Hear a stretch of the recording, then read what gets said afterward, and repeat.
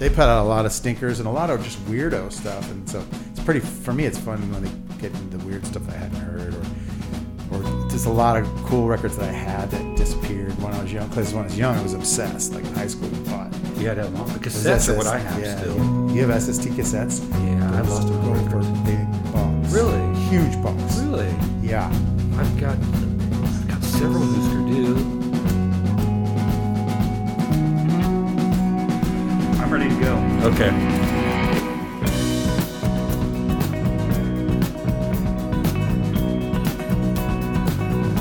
Should I start babbling? Yeah, do it. All right, big city, yeah. Kansas City. How you feeling? Welcome to Center Cuts. I'm your host, Patrick Spray, and our producer, Chris Maurer, will be thrilled I actually introduced myself today. Mm-hmm. We have the pleasure of talking with Steve Tulipana today. How you doing, Steve? I'm all right. We've had some discussions about how to pronounce your name. You guys missed all the etymology. What was the original pronunciation? Tulipano. Tulipano. That's lovely. We are thrilled to have you here today. Steve is the owner of Record Bar here in Kansas City. He is also a long-lasting, living, breathing musician from numerous incarnations. We're going to talk to Steve a little bit today about his childhood, about his early life, a little bit about his career as a venue owner, as well as what are some things Kansas City seems to be doing right, and what are some things that we might be able to do to improve our music scene. We always start with a calendar, and of course, COVID time, this is a little unusual.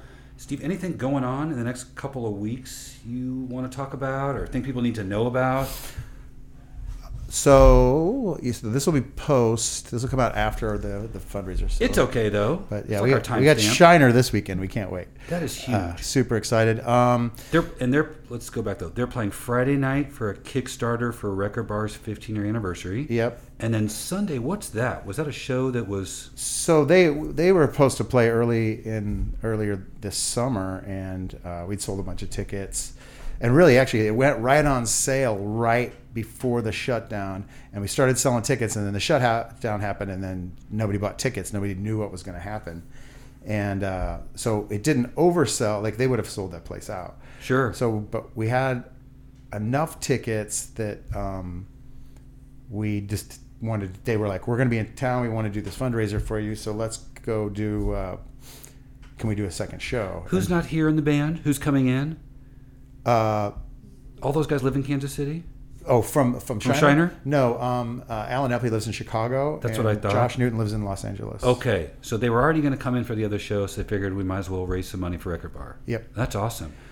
Lemonade Park's got a lot of stuff going on. We were thrilled last week to have a couple shows with Center Cut. Thank you so much. They were killer. Sold out, both of them. It was great. It's a beautiful venue. Everybody, if you haven't been out there, Kadesh Flow and the Black Creatures on Friday for the Black Creatures album release, and then the Black Creatures and Calvin Arsini on Saturday. You've got, I just look at this. I was telling Michelle Bacon on our last episode, I look back at my calendars from February and March, and 4 or 5 a week, circle things. Now it's Lemonade Park. The Ship's got some stuff going on. Next weekend you've got Steady P, right? Yep, it's Steady P and The following night is the Abnorman and Izzy or Jay Izzy. Okay. I think the challenge for me is, I just look at the calendar. The next night's Katie Gian. Yep. Also Women of Women. Yep. Now you're doing something. I'm doing that, yeah. Do you sing everything? Do they have some of the ladies sing as well?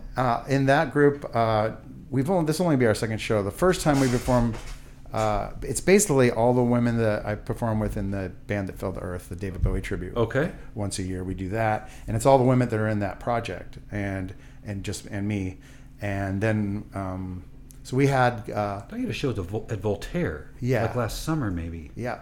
Okay. Yeah, we had Camry, Avery, and Havla Bruders. Oh, that's right. Backing vocals, and they kind of recreated stuff. They did the keyboard lines from some of the Bowie songs that we've done with vocally, and they did kind of inventive stuff. Camry's not available, so Havla would just be Havla. We were going to have Betsy, but she's not available either. So we're doing a couple of Katie's songs. We're doing that she's not going to do in her set later that night. We're doing a few Bowie songs, but we're also doing Tom Waits. We're doing an X song, and we're doing a Neil Young song that I'm really excited to do, and a Screaming Jay Hawkins tune. Interesting. Different than Men of Men's palette, probably. It's a little more blues and rock driven, whereas Men of Men gets more punk rock and jazz. It's kind of where we lean with that, and or art rock. I saw you at Record Bar once, and that was phenomenal. I guess to my point, though, I'm just trying to say, when I look at the calendar, it's like every weekend I want to see both nights. Bell and the Vertigo Waves are on the 25th. Graham Marquis, Victor and Penny. You had Jake Wells earlier that week. Yeah, that's a reschedule from the one we missed. Right. And we talked about it on the last program. I think he had that show right when things were shutting down. I do want to say the Ship has started some events as well. Excited to see them back in action. It looks like they're doing, and it's great. You kind of got one-stop shopping. They're both right over there, out on their the deck, I believe they're calling it. Yep. This weekend you've got Irish Fest, which is going to be a virtual event. They just had a lovely Facebook Live with Nick Carswell doing the Mixmaster Conference, which will lead into the Crossroads Music Fest the following weekend. Right. Looks like things are moving a bit in this last, what would you say, month or so? But a lot of it is going to be predicated on the weather, obviously. Yeah. Just want to say Kansas Cityans are very grateful for you, Voltaire, West, just blown away by what you're trying to offer. People look so happy walking there, just sitting there, even if they don't really care for the artist, they're just happy to be out. It's funny, people are like, what's it, that haven't been, or like, is it weird to just watch a show and sitting? And it's just like, I'm like, they can't grasp it, but then when they come there, then they're like you said, people are just joyous about it, and it's not like you're sitting in a corner with your, like, go to the corner. You sit, don't move. It's safe. People there's freedom as long as you respect the people around you. That's very free and safe. And I feel, at least talking with the artists last weekend and then from the previous weekend, they're all thrilled as well as far as the safety and procedures.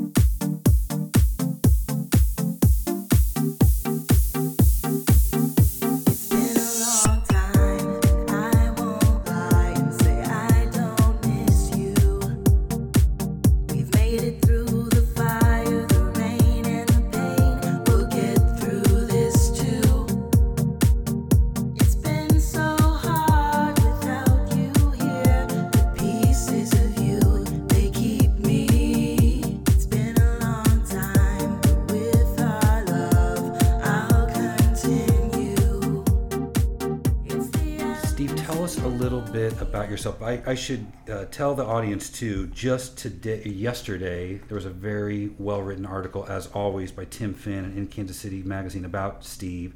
A lot of it about his childhood, about his family, but also about his career.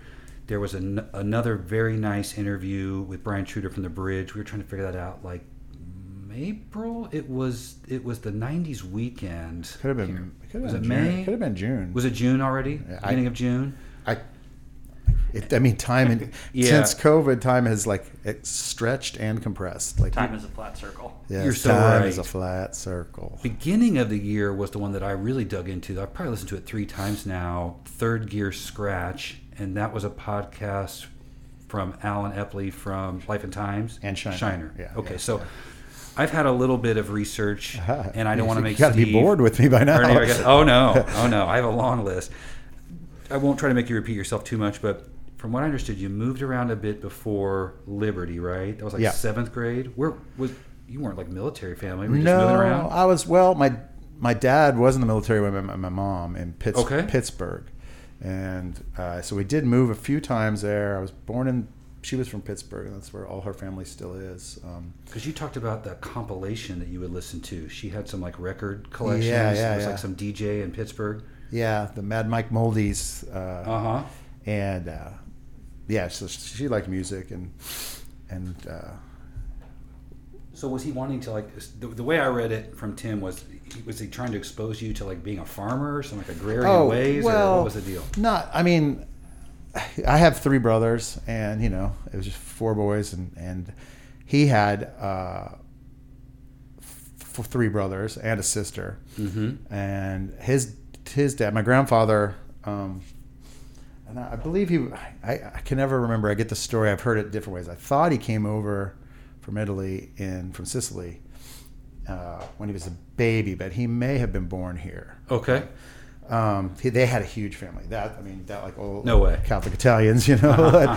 And then anyway, but they were Kansas. They ended up in Kansas City, and that's where my grandfather was for a while. And then he jumped a train. His story's crazy. Like he jumped a train, ran away from home, ended up in Oklahoma. Some family took him in. Changed his last name to like Smith or something, so he could finish high school.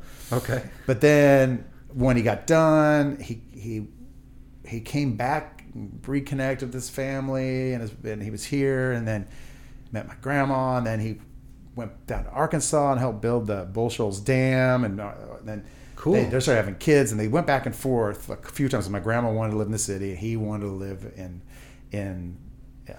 the rural area on the lake, and he had a gas station down there and a fishing tackle place, but my grandma liked the city, so apparently they went back and forth a few times, and then they landed in Peculiar. Well, my dad went to Vietnam right after I was born. He had shipped out to Vietnam. I lived in Peculiar. We'd also did some time in Atlantic City too, or no, whatever, New Jersey, just above Atlantic City, New Jersey, on the coast. After Pittsburgh there, and then at Peculiar while he went to Vietnam. Then we lived in Raytown for a little bit. This is about 69. Yeah. Yeah, my dad also, I think basically they got married.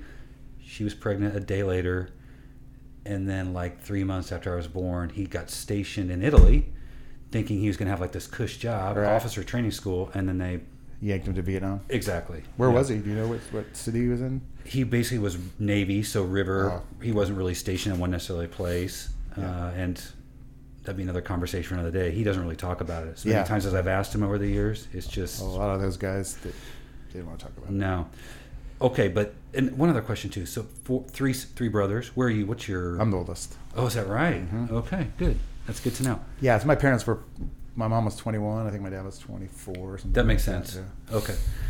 Well, so then Liberty, 7th grade or so. Just when you were talking about some of your musical influences there, and you said that music was always in the house, the things that maybe your mom was listening to sounded, I don't know, kind of like Western swing or... No. It was like garage rock. I mean, the thing is, that's what she listened to when she was young. So she had 45s of like, you know, that single you talked about. The Beach Boys, but a lot of really cool obscure stuff like surf rock and like you mentioned the Sonics. Shondells and just the Sonics was like the known man on those comps. So she had a couple of these comps, a lot of bands you can't find anything from them. And I go look, and I'm like, oh, they put out a 7-inch. Where was she picking these up? In Pittsburgh at shops and at those dances. So you would go to that DJ's dances, and they just buy records there, and they get them at the shops. I guess they bought them at the dances. I don't know. To be honest, I'm tucking out my ass there. Where did you get those, Mom? I consider you a record collector, although we haven't really discussed like the stuff that you have. Would you say that's coming from the 7-inches liner, the singles lying around the house, or possibly? Yeah, I guess. Yeah, you know, and I remember getting, you know, everyone did the Columbia House thing, you know. Oh yeah. And we got the record club, mm-hmm. and I had to. Between my mom and I, we had to like. She wanted these records, and I wanted these records, so we had to kind of like. We all had to kind of got a little. I remember getting a little vote on who got to pick some records, and one of the weird things that I won. I won out on getting. I liked the Bee Gees. She liked the Beatles. We had always arguments about that. Was the argument back in the day. It was like, you know, like the Stones versus Beatles. Uh-huh. Our house, it was Bee Gees versus the Beatles. Like, what was the? As a huge fan of both, yeah. I just think you probably got to tip the cap to the Beatles there. Well, Brothers Gibb versus Fab Four. I don't know. 10 years old, you know. You toss in Andy. Yeah.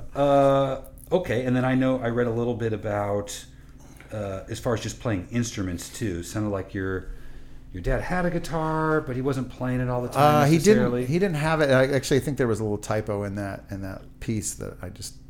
But is your uncle? There was photos of like him in high school with guitars. Like in his yearbook, he's wearing a guitar, and mm-hmm. and then but he never had one when that in the house until we were living in Chicago at that time. We lived in Chicago for about 8 years, and he brought one home with a cool big old like Gretsch hollow body thing. I mean, I don't know exactly what it was in my mind. I was in probably, I was probably only in third grade or something. Mm-hmm. And I remember thinking it was so cool. He's like, you can't touch this, But we thought it was so cool. And he played it and he had it around the house for a week. And he decided that he just didn't. It was frivolous. Got you. And so he sent it back, and I think he just didn't. It didn't come natural like he'd used to play when he was in high school, and he just kind of like, the kids are going to break this thing probably. And but he did get us little acoustic guitars that my brother, two of us, like these little cardboard acoustic guitars. Sweet. But I think that was for Christmas, and I think the following Easter, my uncle sat on it, and I was done with that. And so I never took. I think I read too that it was high school, or at least once you got into the Liberty school system, where they had a pretty solid band program or symphony program. Yeah. And you stumbled upon the tuba. Yeah, just kind of. I can't picture you with that, dude. It's crazy. So it was just the trumpet stuff was fierce. I mean, they were really good, and they had this. You had to go to all these extra out of school extra rehearsals and technique programs and things, and they were just like, and I'm just like, man, I don't. And they're like, well, we need a tuba player, and I'm like, do I have to buy it? And they're like, no, we have them. I'm like, loaner. All right, count me in. I'll try it out. And I don't. Like I said, I was adequate. What drew you to the band? That was not a required class. Was that an extracurricular after school, or? When I was in 6th grade, we were down in we were in Plano, Texas, Dallas area, and I went from this little tiny Catholic school outside of Chicago to this massive. It was at that time. It was the teenage suicide capital of America. Plano, Texas. Plano, Texas was. And that's where I ended up at this school that was known as this and it was just massive. Did you know that in 6th grade? It was like the suicide capital. Oh, jeez, great. And I was like, because they had I'm going to school today. They had to teach everybody about it, and you had to. And so I'm going to continue with that thread here when we move again. But you had to pick. Choir or band, and I was just like, I don't choir. Guys don't dig choir. Yeah, that's really what it was. It was just kind of like which sad. They do. It's really, but my brain wasn't at that spot. I wish it had been, because I think I would have excelled more at that and done some. But maybe it would have ruined the weird voice that I do. It's maybe who knows. It would have gone another path, but so and here's the thing, the other thing. They're like, well, what instrument do you want to play? And I'm like, because we seriously was like, we moved there, and I had to go to this immediately. It was straight to the school, and they asked you all the stuff, and I'm like, oh, I don't know. I want to play. I wanted to play the sax, but I didn't know. I didn't call. I just said trumpet. I don't know what it was. So then my parents were like, we got damn trumpet. So I got this old ratty used trumpet, and I just it's just funny how you fall into things in life and you just kind of go with it until it doesn't work anymore. And then you carried that to Liberty, right? So that you'd already had that experience in Texas, or I'll just do this to extracurricular activity or something like that. Yeah. Okay.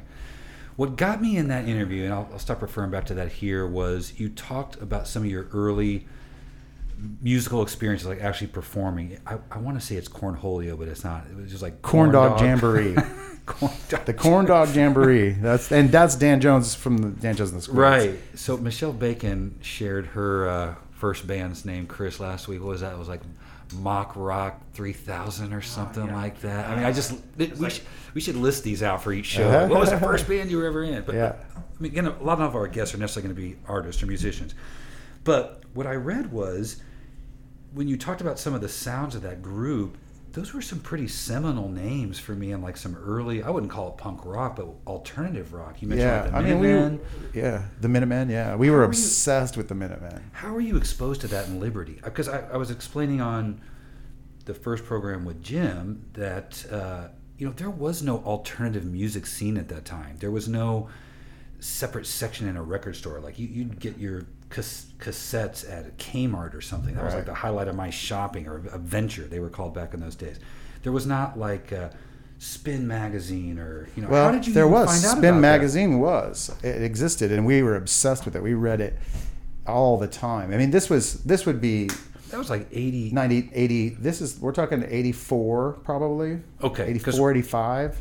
Steve and I are the same age, so let's figure out that. We would be like 16 then, is that right? Something like that? Yeah. Okay. It was about 15 when we really, like Dan and I started, and he had some older sisters that had, some entry points, and we liked Bowie and Devo and Perubu even, and then, and then there were some other older kids that, this guy, I don't remember, Kendall Craven. How did I remember his name? He was cool. He was a pole vaulter, and he had a rat tail, and he had some Dead Kennedys cassette tapes, and he'd loan it out to one guy, and then you'd be on the phone listening to the Nazi punks fuck off on the phone. I can't even listen to this shit. Yeah. You gotta bring it over here. No, I gotta give it back to him, and then we finally got it. Somebody got a tape dubber, and we were just started making comp tapes. Well, that's how you learned. Yeah. Somebody else had it. Did you go to public school? Were you still at a Catholic school there? Public school, yeah. I remember that summer of like '84. I got a job. My parents forced me to get a job at Wendy's, and there was a kid from Shawnee Mission East. I went to Rockhurst, and he would bring in these 12-inch singles of bands like New Order, The Smiths. I mean, for me, those were just names. I remember I had a pair of pants, and I just wrote bands names like Dead Kennedys. Yeah. I hadn't actually even heard the bands. I just knew they were cool. Oh yeah. And I wanted to be with those cool kids. Yeah, we obsessed on everything. I mean, we finally. I remember. There was I don't remember who wrote the stuff, but there was somebody at the Star at the time that wrote about the Fool Killer. Which was at 39th and Main. I never went there. I got to see Black Flag there, Meat Puppets. Meat Puppets show was the first thing I saw. I think it was Up on the Sun tour. Were those underage for? Yeah, it was all ages. I was going to say, so that would have been like your senior year in high school, maybe? Do you remember what that year was? I think the first time I went would have been probably junior year. Whenever you turned, I know I had just turned 16. Okay. But I had to do a lot of like I'm spending the night over at Dan's house. Oh, sure. I'm doing, and then my folks kind of learned that he's going down to these shows downtown, and I was like, well, you can only go once a month, and so I'd have to look for flyers when I was down there and ravenously find any information that I could and pick which one I wanted to see. And I still to this day I was so mad. Like Sonic Youth was playing there, and we got the date wrong, and we went down, and there was no show. And I wasted my one time out that month or that to go down to the city, and I didn't. And we missed it, and they were the next week. But my buddies went, and they bought me what record was that? Death Valley '69 EP. Okay, yeah. I didn't see them, and we've talked about this show, or Alan did on the Third Gear Scratch interview, that infamous fire hose Sonic Youth show at the Outhouse in Lawrence, whether we attended or not. Dude, I think I went, and Dan's like, I don't think he went. But Dan and I Dan had a column, Dan Jones had a column in the Liberty High School paper, and I need to start posting these. I found them all, and I cut it, and I was an editor, and he was a fabulous writer, but he would he reviewed that show, really, and take pictures, and then we one time we were like do it, and I think his column was called Corn Dog Speaks, I think, but all the corn dog references. Well, Minutemen, they called themselves corn dogs. They did? Yeah, there's one song like we were fucking corn dogs, Oh like, yeah, that's right. Okay. We were just, we're just like basically just yeah. Just goofballs, whatever, but in this punk scene. I think that's how I always felt like the reference. So we just thought, like, what's the most not punk name for a punk band? A Corn Dog Jamboree. Like, it's just, we're just goofy kids, and don't even know how to play guitars. And we were, we traded back and forth at first until we figured it out. But Dan, like, at some point I was like, saw they were doing shows. Somebody in town I don't know if it was Keith Patterson. I could have been him. Or who, I don't know who the promoter was. There was a handful of guys that I always looked up to, and it's weird over these years now. I kind of know some of these cats that through the club, but they were the older guys that I always looked up to, and I kind of like, had seen working at the record store when I came down, or they were promoting shows, and I always recognized their faces. Didn't know their names until years and years and years later. But somebody was doing a show, the Strand over here, really, it's a couple blocks up, the porno shop. Yeah. Not that I've ever been there. Out of the blue, I didn't know it was a porno shop. I just knew they were doing the Leaving Trains. They were on SST, and the Leaving Trains were going to play, and so I called the venue. I found the number of the Strand. I called. I didn't know that some promoter had rented it out and was doing this stuff. And I called whoever the guy was that owned the Strand or ran it. I was like, yeah, I'm in this high school. We have this.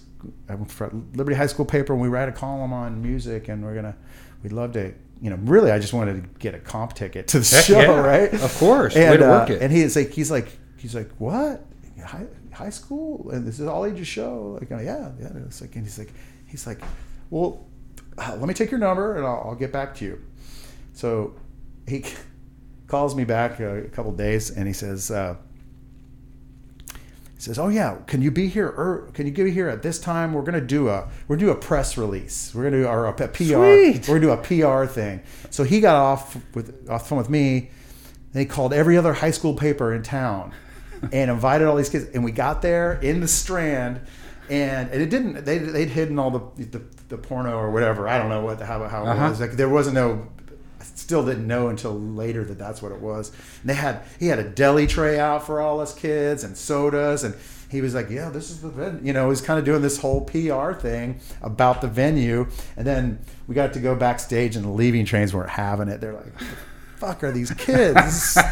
Fucking idiots. And we're trying to be cool, and they're all like smoking pot and getting hammered, and we're like, some things don't change. I imagine those kinds of things, not necessarily in a porno theater, are still happening.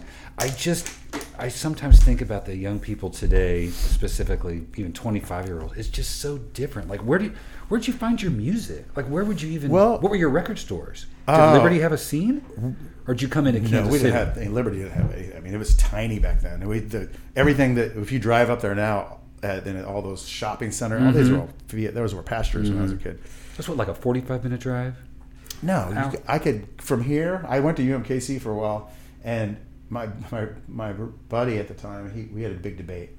I was like, it's 22 minutes. He's like, I can get from downtown Liberty to the student union in 14 minutes. No I'm way. like, you're hauling ass, Chris. 22 minutes? Yeah, Okay. I think you can do it. I can get up to my mom's house from my place on the plaza to, she's right in downtown Liberty now, and okay, because when I read about it, it sounded like you guys were on the road almost already in high school, like going to St. Louis, coming into Kansas City, in the big city. Yeah. But as far as, again, I go back to just musical sources. Did you just find the record stores, or somebody else had a cassette? There was some saint worked at the Camelot at Metro North Mall. Oh yeah, and bought all the imports. They had crazy stuff, and the stuff would probably sit there, and then they'd cut it out. And so I bought a bunch of cutouts. The corner, I discovered, and this is even before I got into I knew punk rock or Black Flag. Right. I found, I was getting Gary Newman and just I buy anything that has I had my first Swans record there, Neubauten record there. Is that how you pronounce that? Einstein Neubauten. That sounds great, man. Way to go. I've never known how to pronounce that. Again, that was written on my pant leg. Yeah, 17. I didn't know what the hell it said. I was like, that's cool. Yeah. So I fell in love with that kind of weirder arty rock, and then we Dan or his sister had Spin right when it came out the gate, and so we were. I mean, Butthole Surfers, you name it, anything crazy. We were and then we were really into Iggy Pop and Bowie and Iggy and Lou Reed. Dan, you can hear it in his music, and we both just loved Lou Reed and all the weird Lou Reed records. I saw him 88. The Feelies opened for him. It was that album New York. Oh, No, I wasn't there in New York. 88, 89? I think the other big thing for me... the New York record, or you saw him in New York? No, the New York record. Yeah, I saw that at... I think it was the Feelies. It was at the Midland. Yeah, and I'm so pissed. I got into an argument with my girlfriend in the parking lot, God damn it, and missed about everything except for the last two songs of the Feelies. I'm just a huge fan of theirs. Yeah. I saw the full Lou Reed set. I think the other big influence for me was not just the development of MTV. Do you remember that program, 120 Minutes? It came on like on Sunday nights, maybe 10 or 11 o'clock when you're supposed to be doing your homework or whatever. And you were just completely exposed every week to like Screaming Blue Messiahs, or bands with interesting names. Like, I'm going to go buy that. I'm going to find it. But you couldn't find it. Yeah. You couldn't find it in most places. So we had started, like I said, discovered the Fool Killer, and we were coming down here at 16, and there was... We always went to Penny Lane, which is where Street Side was. Of course. And they had the pitch, the original pitch, the penny pitch thing. So you'd learn about stuff there. Leroy. And those people would all be pretty friendly. Dwight Frizzell from BCR, I think. I don't know if he worked there or we just saw him there one time. But then there was this... Yeah, he worked there. There was this other really cool place up on... I think it's what's there now is like... It's probably where the West Sider is on Westport Road. The Press Penny and West Sider. You mean like a Records with Merit is? Directly across the street, there's a place called Rock Therapy. And this guy, Steve Duty and Duncan Burnett worked there. Yeah. And you walk in there and the music was so loud and they would ignore the shit out of you. And you're like, and you would just buy whatever looked cool, or what are you playing? And you're like, oh, but I'll take one of those. I never, again, Fool Killer was a name I always heard. I think I was supposed to go a couple nights and whatever, my parents wouldn't let me out. And then Rock Therapy too. Duncan works at Brothers Music over on Johnson Drive. They just moved. Yep. That's just a legendary story. And really, I got exposed to those places probably from the guys from Sin City years later when I was in college. Like, oh, dude, you need to go check this place out. That was just out of my Johnson County Catholic schoolboy scene. Let's as I mentioned before, I think your story has been told and recounted numerous times as far as like the Season to Risk progression. Although the flood always gets me because it sounds like you were really making things happen. Yeah, that was brutal. I've always wanted to ask you too, like the original inspiration for Record Bar, I think you explained it to Jim and me when we first met, it was like a place where you could come and have a particular record played during your meal or something like that? We thought... Am I making that up? And this is an idea that we may still do someday. And there's a lot of places. I mean, in Voltaire, you go and you can ask them. They got a whole record shelf. They pull it. But the idea was, a room maybe more like minibar size, and it was just the whole wall of your records, and you would just come in and you would. The idea is you could just check a record out, even like a library was kind of the idea. That's but then it's just not what happened. The concept was that records would be played for the whole room or for like your individual table. The idea was just be for the whole room, which probably one of the reasons we decided not to do it. I got you because that is common in Japan actually, in a number of different ways. First of all, you can like check out CDs like a library, but what they'll do is they'll have these high-end listening rooms inside of bars, just kind of separation. Of course, they're not cheap, bottle service, all that stuff, but it's the thing. I mean, it's super popular over there. And when we started talking about the label, that was always sort of my dream. It's just like a music center, and one component would be, you sit down and listen to the record from start to finish you want, and we'll feed you and whatever. What led you from going from a performing career to consider owning a venue? That's what I was really trying to get to. I mean, really.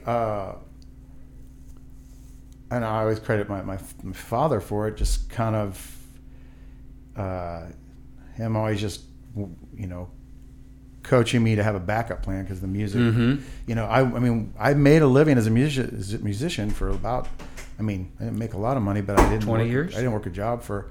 The first two records were on a major label, and we did a couple kind of big deals that we never had to pay back, and they worked out for us. And And that's how we bought that recording studio. Right. Like the money was starting, once we got dropped and the money started dwindling a little more, and we were like, we need to invest this money. So we started the studio, and that was going to be the professional career we were all going to, lean towards. What year was that? Like 96? 96, I think, is when I started building it. I think it was 97. It was right when the Men Are Monkeys record really had just been finished when that happened. And then that was our first indie record. Exactly. After the two, it was Sony was the second, but what was the imprint? The first two were Sony, Columbia, but there was a label out of Minneapolis called Red Decibel. Okay, Red Decibel discovered us and signed us. They signed us while they were working this developmental deal with Columbia, and basically Columbia had to release 2 or 4. I can't remember what it was. Part of his deal, he had a good little like alternative metal roster, really, and but he ended up picking up like House of Large Sizes, and I introduced him to Share UK, and Share UK put records out on that label as well. Sure. They did that, but Sony from there they did Glaze Baby, which and some other. It's like the third time Glaze Baby came out today. It's wild. Sony had to release two a year, 2 artists of theirs, 2 of their releases. I got you. Up the chain to the massive distribution. I understand. Okay. And they picked us, and we put that first one out. It's like 91.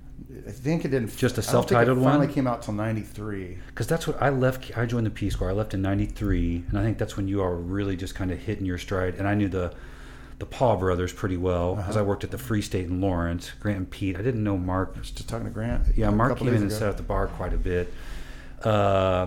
And so I heard about you all the time, but I didn't come back to Kansas City until 2005. But I did hear about that flood. So basically, some of the extra money from that used as the seed money to start the recording studio. Yeah. Plus, you guys were living there, right? Or some of you were living there. Some of us were living upstairs. My little brother was living up there, and a couple, Josh Newton was living there. Was that the impetus then after that happened? Like, now I better be thinking about a backup plan? Well, or not quite yet. I was working. We weren't touring. We still toured every year, but not to the degree because we didn't have tour support, and we'd use all the money for the studio, so we weren't. We all had to get jobs, and I was working at the Hurricane.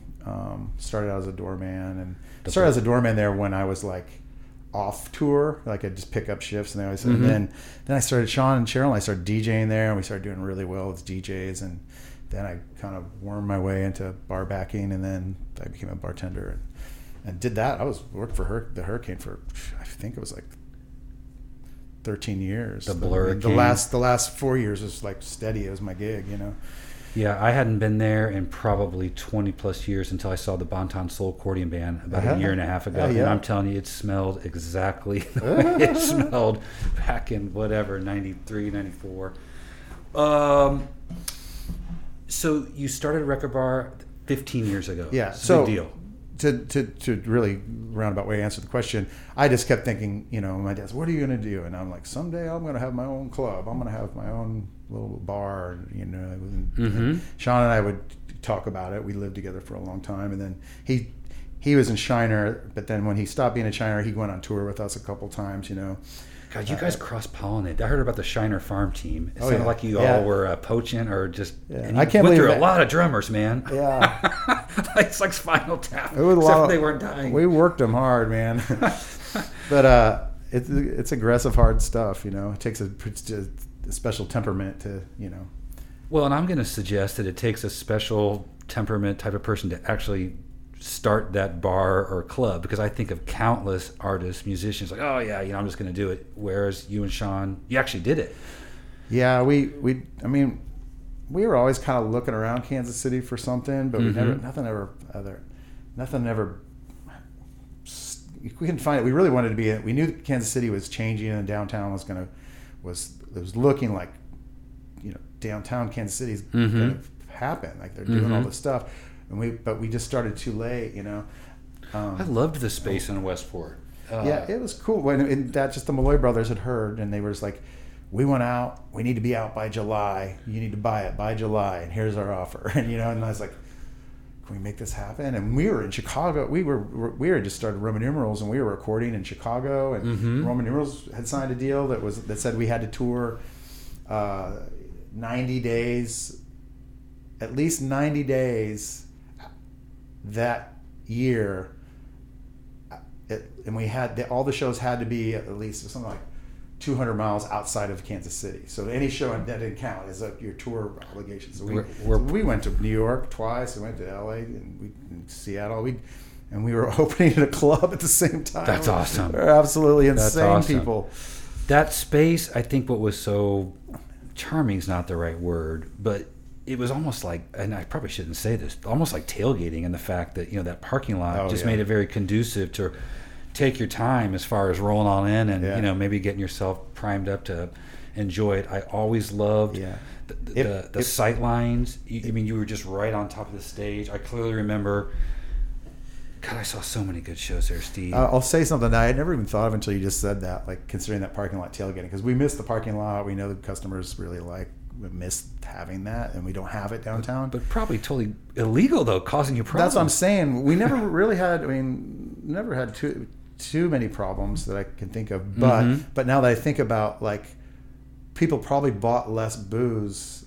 Oh, I did. Which is the only thing that kept us open, Like, it was probably why it's such a struggle, because everybody's like, how's our average ticket price only $10? Like, everybody got hammered in the parking lot. We were throwing kegers out of the back of our station wagon. I'm like, so maybe being downtown with no parking lots is that's why it's gone so good until this COVID thing. I think one of the first shows I saw there, we moved back here in 2005. Jonathan Richman was in the parking lot, and my wife is Korean, but I unfortunately just crushed her with all different styles of music. She loves that guy. Don't get me wrong, I love him too. He's amazing. And so she's like, I think that's Jonathan Richman. I'm like, I think you're right, it is. Next thing you know, we're having a fantastic meal, and I guess he was just doing his sound check, and he comes out, and we were just so starstruck, and I've never been like that before. I'll go talk to anybody. And we didn't say anything. And for the rest of the night, we're like, oh my God, how do we let this happen? So 3 years later, he came back, because he's always insisting on no air conditioning in there. He's such a quirky dude. Yeah, he likes to tour when it's hot too, and he doesn't like air conditioning. He doesn't like any televisions, which I don't blame him. We tried, when we opened the new club, we tried to situate the televisions and the things in ways that wouldn't bother Jonathan Richman. Well, just we don't have them on, but we use them differently than a lot of clubs. Just have TV on, and there's Judge Judy. That drives me fucking bananas. Understood. I remember being on tour, and sports is the worst. But no offense to people who like sports. But having sports on a rock club when you're people are cheering at the wrong times, and like, I remember when the Royals had the run for this. We were into it. We're gonna do it. And we were having to push shows back and back and back till the games were going on forever. That extra innings. That first playoff run. And man. And when it was like 3 years in a row, it just decimated our business. I was respected the owner of the Free State in Lawrence. Free State Brewery never had a TV. Yeah. So you were in that space for 10 years. It sounded like that. I shouldn't be talking trash on the Royals. They donated a lot of really cool stuff. Thank you, Casey Royals. Oh, yeah. Thank you for the championship. We want you. We want you to keep get back there. You had the best deal in town for the Chiefs Parade this past year, and I'm still regretful I did not attend that. To pay what, $10? Was that right, Chris? $10? I think it was $10. To have a warm place and a place to use the bathroom. Plus, it was. Well, that was like we were going in the first quarter of this year was the best first quarter we've ever had in 14 years, and we were like, wow, this. Every summer, we always have to dig into our savings to kind of get through the summer, and we're like, this might be the first summer we won't have to dig into, really have to go do a cash call, really, and because usually it's just that brutal winter, and then it gets really nice in spring, South by Southwest tour time, and then when it gets, then everybody goes outside for a while. Right. And July usually it just sucks, and everybody's doing tours are all going festivals and stuff. Mm-hmm. So, but we're like, okay, I think this year we might. Yeah. We're going to be all right. I was surprised, too, coming out to a few shows. Thanks to the Chiefs for that. That was great. Oh, in January, it was so cold a few nights, but people were still filling the club. I go back though to the end of the run in Westport though. That was a relative surprise, right? Basically, they just told you like that July or something. You got to go.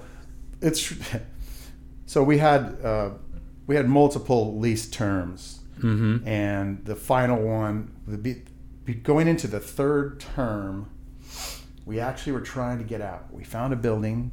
Because you said the plumbing was awful. Sorry to interrupt. Electricity, you sunk a bunch of money into it. So much money. Like we put AC every summer. It's $10 to $20,000 in AC. Jeez. Plumbing was just $1,000 constantly. We've almost replaced every bit of old stainless or cast iron in that building, and we're always, as you know, everybody want to get into a club, they better be prepared to not be afraid of shoveling shit. Like it's just literally. I'm serious, but. So kind of a blessing in disguise, I guess. I was trying to get to. It was time. We were trying to buy this building. The guys that owned the Velvet Dog had the Empire Room. They were going to sell us that building, and we were looking at the size, and we were probably gonna have to do some changes. Like it was gonna be maybe a little smaller, but we were gonna have to be 21 only, and we were on the edge, and we were thinking about it, and then we talked to this consultant friend, and he's like, well, and we walked through. We were trying to plan how things we could expand and all this stuff, and we him and hawed a little too long, and decided finally we're going to do it, and it just makes sense. We have to own the building. We're throwing good money after bad constantly, right? And we sent that letter to the landlord. He's like, you missed your cutoff point by a week. You're into the final term. He's like, I'll let you out, but you got to pay it off. And I was like, what? The guy was an asshole. I will put it on record. Okay. That landlord. Don't cut that, Chris. And I don't say that very often. I don't like to be mean to people. I got along with him fine, but yeah. Well, you just said that your current space, you've had more favors done. It's been much more beneficial. Amazing favors. I love, my favorite place to post up is on the side, kind of by the water jug. I've spent too many years, I think, not wearing earplugs. I love that view. I love the upstairs. Yeah. I think the sound in there is killer. One thing Chris and I talked about on a previous program is just, I don't know of another venue in Kansas City, Steve, that has the type of diversity of artists. And that goes whether they're national artists, whether they're Kansas City artists. It's just all over the place. And I was talking with my business partner Jim today too about when we're the same age, right? It was like the glory years there in that Westport area. You had Grand Emporium, you had Harlings, you had Riot Room, you had Davies, you had the Harris House, you had whatever that America's Pub place was. Shadow. The Shadow and like 6 or 7 Shadow joints. And Lone Star were. Lone Star. We would just go from the Lone Star to the Shadow to the Hurricane. Just make the circuit. That was United Entertainment, and they owned all 3 of those, and they also owned, is that right? And they owned the Guitars and Cadillacs. They owned and the original one was back there behind. They tore it down recently, where the dance club was for a long time. But that's Dave McQuitty, who recently passed away, Jack Hanrahan, and his ex-wife Nancy. Nancy really wasn't around a lot, but Jack and Dave were around a lot. And my wife Cheryl worked for Dave up at his United Entertainment upstairs. Okay. And they were really good to us. I just feel like Record Bar is a combination, coming back to Kansas City, of all those different sort of scenes that used to be contained in about 6 or 7 different clubs. Right. So 15 years, and obviously, and we should talk about this too. We're going into the 15th year. So. This is the 15th, but it's pretty soon, right? Like so this fall? We bought Record Bar, Malloy Brothers, August of 2005. Okay. So this will be 2020. It's not. Is it the 50th? It's not really. So 2006 would be the first anniversary. So 15 years. It will be. No, it's just turned 15 years. Yeah. Let's figure it out and cut it later. Okay, so let's. So I don't know. I was like, I've been calling it that, but then I'm like, wait, is it really only 14 years in business? But it becomes the 50th. It's the 15th year. It's the beginning of the 15th year. The anniversary really isn't until you've completed the year. Got you. So let's hope that we can complete the year. That's what this is for.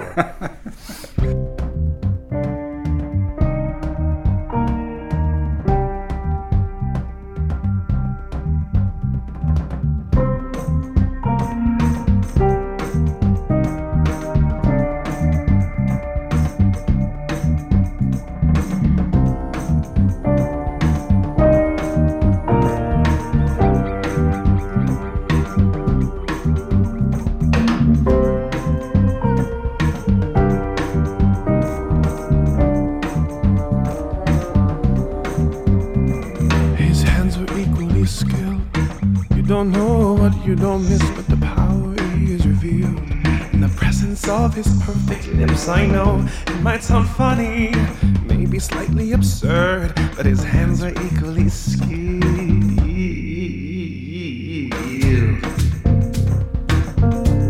What's going on here? Welcome back to Center Cuts, Episode 3. I'm your host, Patrick Spray. We're here in the home of our producer, Chris Mowry, with our guest, Steve Tulipana. We've talked a little bit today about Steve's life growing up, Steve's life as a venue owner, and we're going to talk a little bit about the current situation for venues across America, as well as what are some good things about Kansas City and what's something maybe we can work on here to improve the music industry. Welcome back, Steve. Hi. It's a big day for you in 2 days. It's the 15-year anniversary Kickstarter campaign at Lemonade Park to benefit Record Bar. Yep. Talk to us a little bit about how COVID, pandemic, economy is impacting venues across the country. I mean, it's just decimated them. So many have already just given up. And I mean, even with any, we got PPP loans.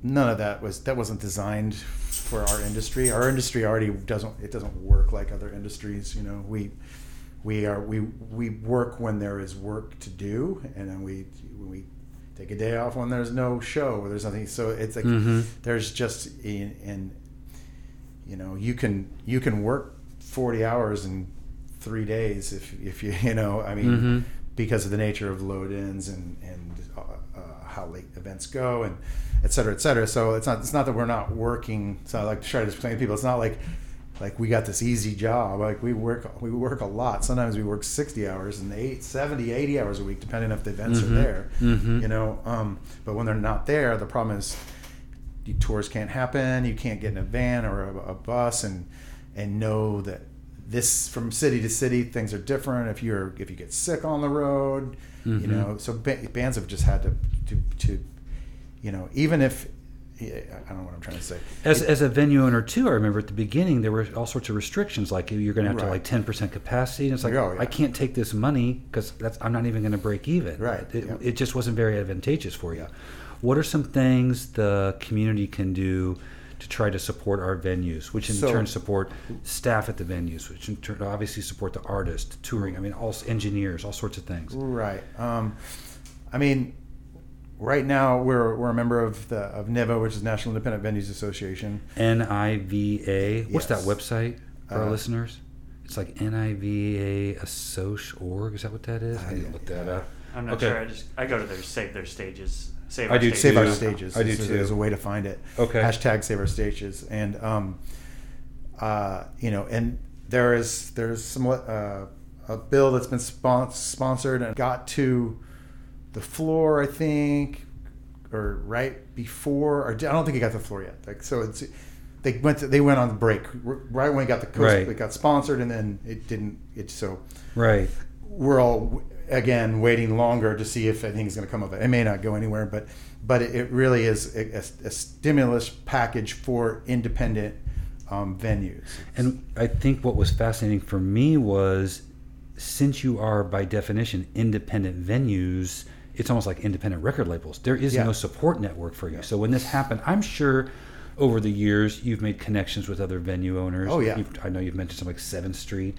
Oh, yeah. And there's some friendships and some relationships, and you know the guys, the bands are touring through certain cities and they've got their routes, but you don't have like a union. You don't have some sort of lobbying power in the government. So the fact that could get put together so quickly is impressive, but I imagine it's got to be frustrating that you all got your act together and they just keep Yeah. telling you to hold off. Well, a lot of people just don't realize how connected it is. Mm-hmm. You know, it's not just the business. I mean, it's the sound, like you said, the sound guys, the bartenders, the door staff, but it's that money is the touring crew. Insurance companies make a shitload of money off of us. Like, they should have us in their corner. Well, because they're not paying out either, because they've figured out bacteria clause or whatever the hell it is. And so, think about like ASCAP, BMI too. Oh yeah, they're losing out on those sync licenses. Yeah, you can't. Yeah, I mean, all that stuff's just we're just not paying it, you know. And I mean,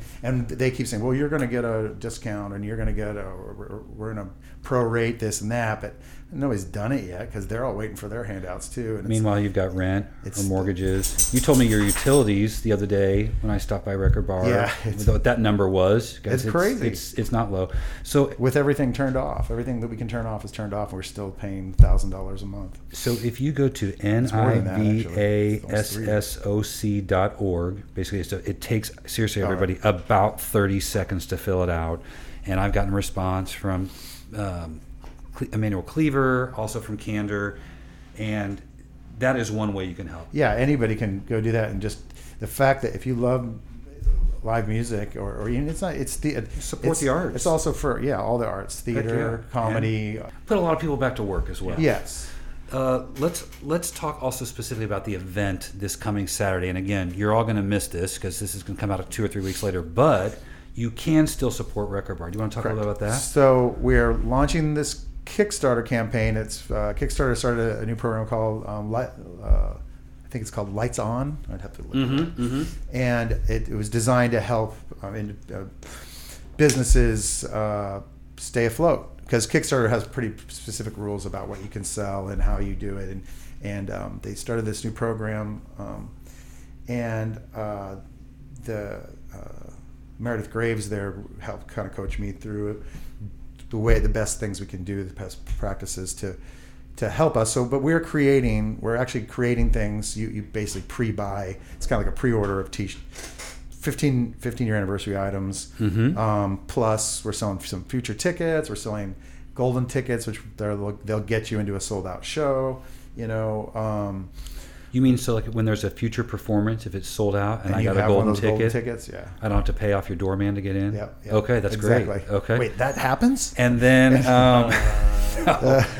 then there's going to be an auction, right? And then we've had a ton of Kansas City support, local businesses donate tons of really cool items like and gift certificates and that'll be at 32 auctions. No, I can't. 32 auctions.com/record bar. Okay. And that'll be live all month too. So that's until the end of September, correct? Yeah, we didn't get the date. October 4th. October 4th. And both Kickstarter and that. So the Kickstarter is kind of like your we're selling off a bunch of our memorabilia, signed posters, signed records. We're creating 15 years of Todd Zimmer photography. Todd says it looks awesome. Calendar. So I went through his whole, it took days, went through all the photos he took and picked a photo from like roughly every year. To make a calendar. That's just one calendar you're auctioning? No. This is on the Kickstarter. Oh, okay.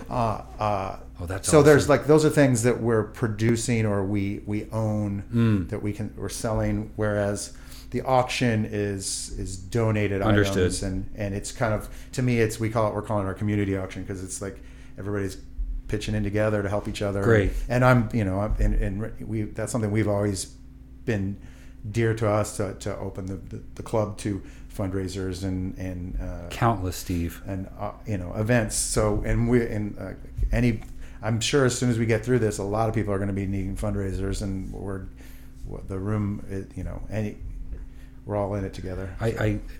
Obviously Midwest Music Foundation has events all there at the time. I think about the Band That Fell to Earth specifically. Every year you have a cause. Michelle chooses something, but it's so much more than that. It seems like it's almost every other show sometimes, right. Certain times of the year. Everybody, if you've never been in a Record Bar before, it needs to stay alive. Steve, you've done so many good things for so many people there.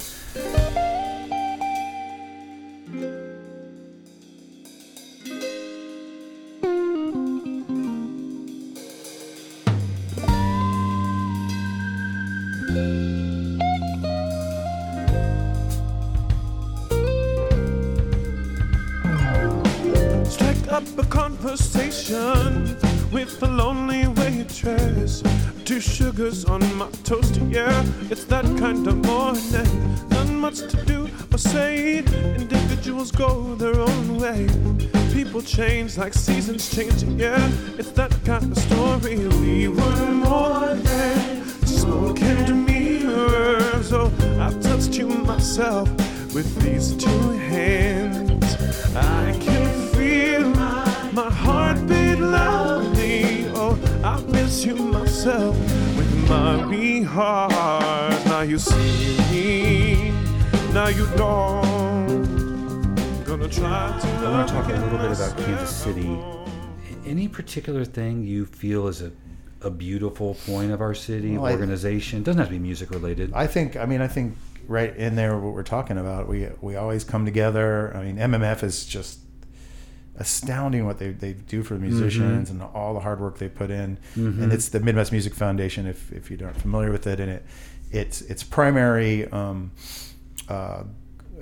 objective is to give musicians in need healthcare, little micro grants for healthcare needs, and it's helped a ton of people. Like, hey, yeah, I broke my arm, I can't wait tables this week.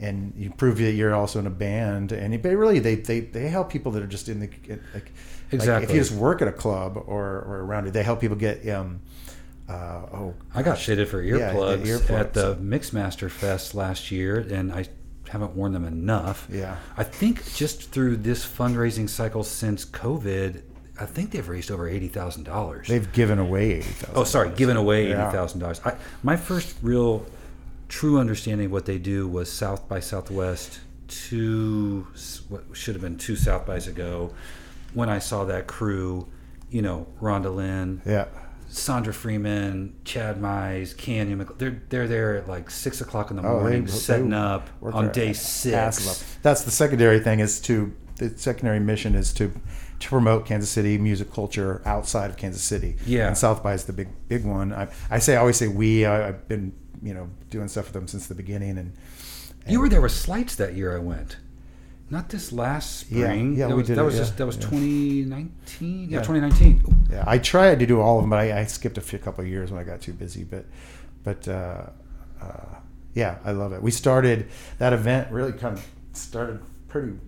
It's just kind of weird how it started. I can't talk about it. It was, but I connected some dots between a couple of groups that were doing some things, and then brought them in, and they ran with it. And right. We had to call it the Mid-Wasteland Takeover the first year. It was way more of a party, and then we kind of got rid of some of the part of the people that were involved with that. Understood. We just didn't. Our mission wasn't the same. No, it's a beautiful thing, and I don't know that every larger city has that, and we should be very grateful. If I were to ask you one thing Kansas City needs in the music community, and I'd even say pre-COVID too, or something that we could improve upon, some area of weakness, problem, is there something that stands out to you? Because sometimes I think we're just too darn nice in this town. Well, I mean, and I don't agree with that.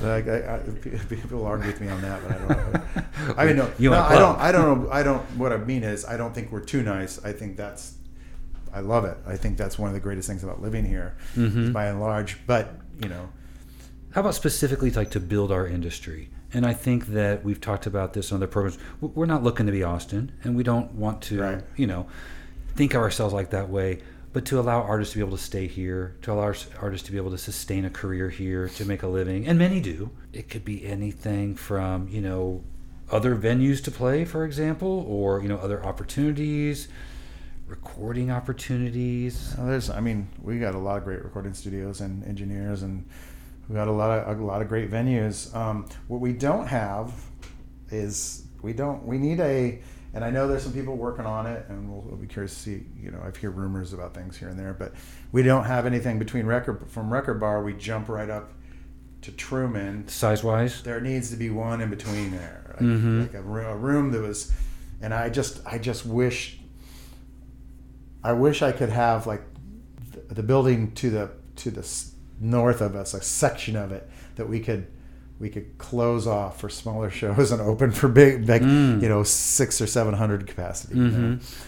Because like 700 in the Truman is, I mean, they can do it, but it's kind of light for them. You know? They're what, like 1,000, 1,200? I think they're 13 is what I was told. I could be wrong on that. So maybe 700. Like we were discussing that today with another artist at lunch. Just the fact that bigger size venues, I'm not talking about like the Uptown or the Midland, I don't know if they're enough. Now the question is there enough traffic? Are there enough artists, national artists coming through here that are looking for a space like that? And you would know that. I mean, that's the hard thing, and I think that's what the Truman, has to struggle with, that the making, I don't know much about their business. So I'm kind of talking out my ass, but the calendar, they got to fill it with other things and other events and stuff. Right. And that's, we found the old Record Bar, we were open 7 days a week, every day from noon to 1:30, and downtown we were trying to do that, and we realized it wasn't. We were too soon down there, and I still would love to have more of a restaurant concept that was in conjunction with it, but I think it really, to be really successful, I think it needs to be in a different venue. Got you. Because it affects sound checks. It's just not. We're way more of a venue, and so we saw our expenses when we dialed it back to just shows, and I try not to book anything that can't draw at least 100 people. Got which you. is that's a little over or a little less than a third of the room, but we can make it work. Yeah. But the expenses, that's kind of anything less than that, we can't cover the labor, we can't cover the utilities of the, it's like right. It's to have some dark nights. It really worked for the new Record Bar space. So I do understand if we had to. I can't say I understand, but I could imagine at 700 or 800 it might be even harder. Got you. So 2 questions to follow up that, and then we're going to wrap this puppy up.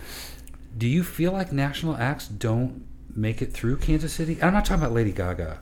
I'm talking about, like, you were just talking about the Meat Puppets, right. Alternative bands. Do you feel like they're skipping us? Are they going to St. Louis or Denver and not us? I think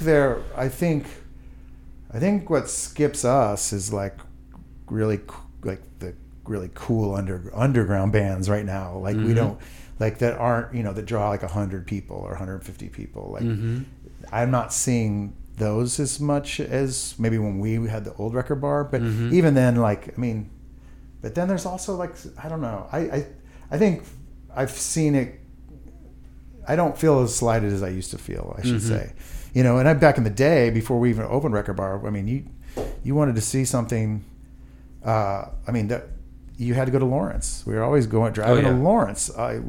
Once every couple of weeks, go to a show to Lawrence. And then when we opened Record Bar, we started getting, and thanks to Up to 11 and Mammoth, both Lawrence-based promoters, seeing that Kansas City had enough of.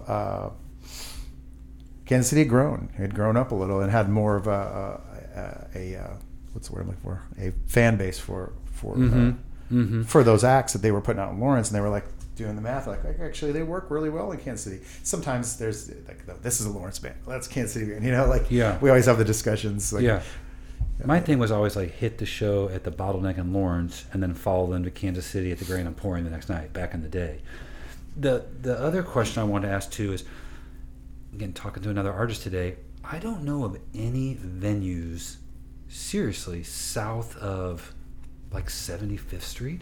Yeah, I cannot think of any place on the Missouri side, and I can't think of any place in Kansas to go see live music. Really, the Roxy. The Roxy's. I mean, that's in Kansas. The Roxy and the what's the other place? I think They built Kanza Hall out there out south. I heard great things about it. Oh, close. But where do all those people go for music? I just wonder. You're talking about huge numbers of people. Like they drive into the city. They come in the city, yeah, for all the events. And so that just, I guess, is begging the question for me now: is Kansas City really receptive to live music? Right. We sell out way more shows than we ever have. You know? Didn't used to be like that. And, and that place was so much smaller. But do you think that's because more people are moving into the city? It's become more desirable to be downtown specifically. Easier. Yeah, and it's and they're just getting used to like that. People are getting less. I mean, I think Ubers taxis were always really hard in Kansas City, and now with ride shares, I think people have opened up their possibilities a little more because they can go into the city and have some drinks, and they put that in their budget. Sure, I spend and that's good. Extra $20 to get a ride. Sure. I just sometimes wonder, is that like a music desert island out there, or is it just people just don't really like music? There's in the suburbs. There's places you just don't. I mean, places like not cover bands though. Well, that's what I was going to say. No offense, not cover bands. Because in most of those places, you have to. I don't know. Before we moved downtown, we thought about moving to Waldo. We looked at some spaces in Waldo. I thought Waldo would be a pretty great place and probably a little easier for people from Lawrence, kids from Lawrence, to come into town, maybe because they come off the southern route and come up, But I mean, now people are like, no, it's so easy to get off right downtown, right out. We take the I-70 and we pop off and we're there. If you had something at 75th and Warnell, I'd probably be there every night. Yeah. That's just stumbling distance. I like the Dodsons. I'm a fan of Dodsons. Yeah. I'd go out there a lot more, but I don't like, I'm just... And Travis Kelce, I think, even bought part of that building. There used to be that Tanner's there on the corner. What is that called? I saw the samples there right before all this. Okay. Okay. Steve Tulipana, thanks so much for being our guest today. Thanks for chatting. I could go forever. It's been a pleasure. I hope we didn't make you repeat yourself too much. Everybody, the 15-year Kickstarter anniversary of the Record Bar is this Friday. That is September 4th at Lemonade Park. You won't be able to be there now because you're going to hear this 3 weeks later. Nevertheless, the Kickstarter goes until October 4th. Correct. Please help keep this great institution in Kansas City alive that supports so many, not only musicians, but staff members, and just keeps the joy a-flowing. Yep. Kansas City, stay safe, stay strong. Peace out. Peace out.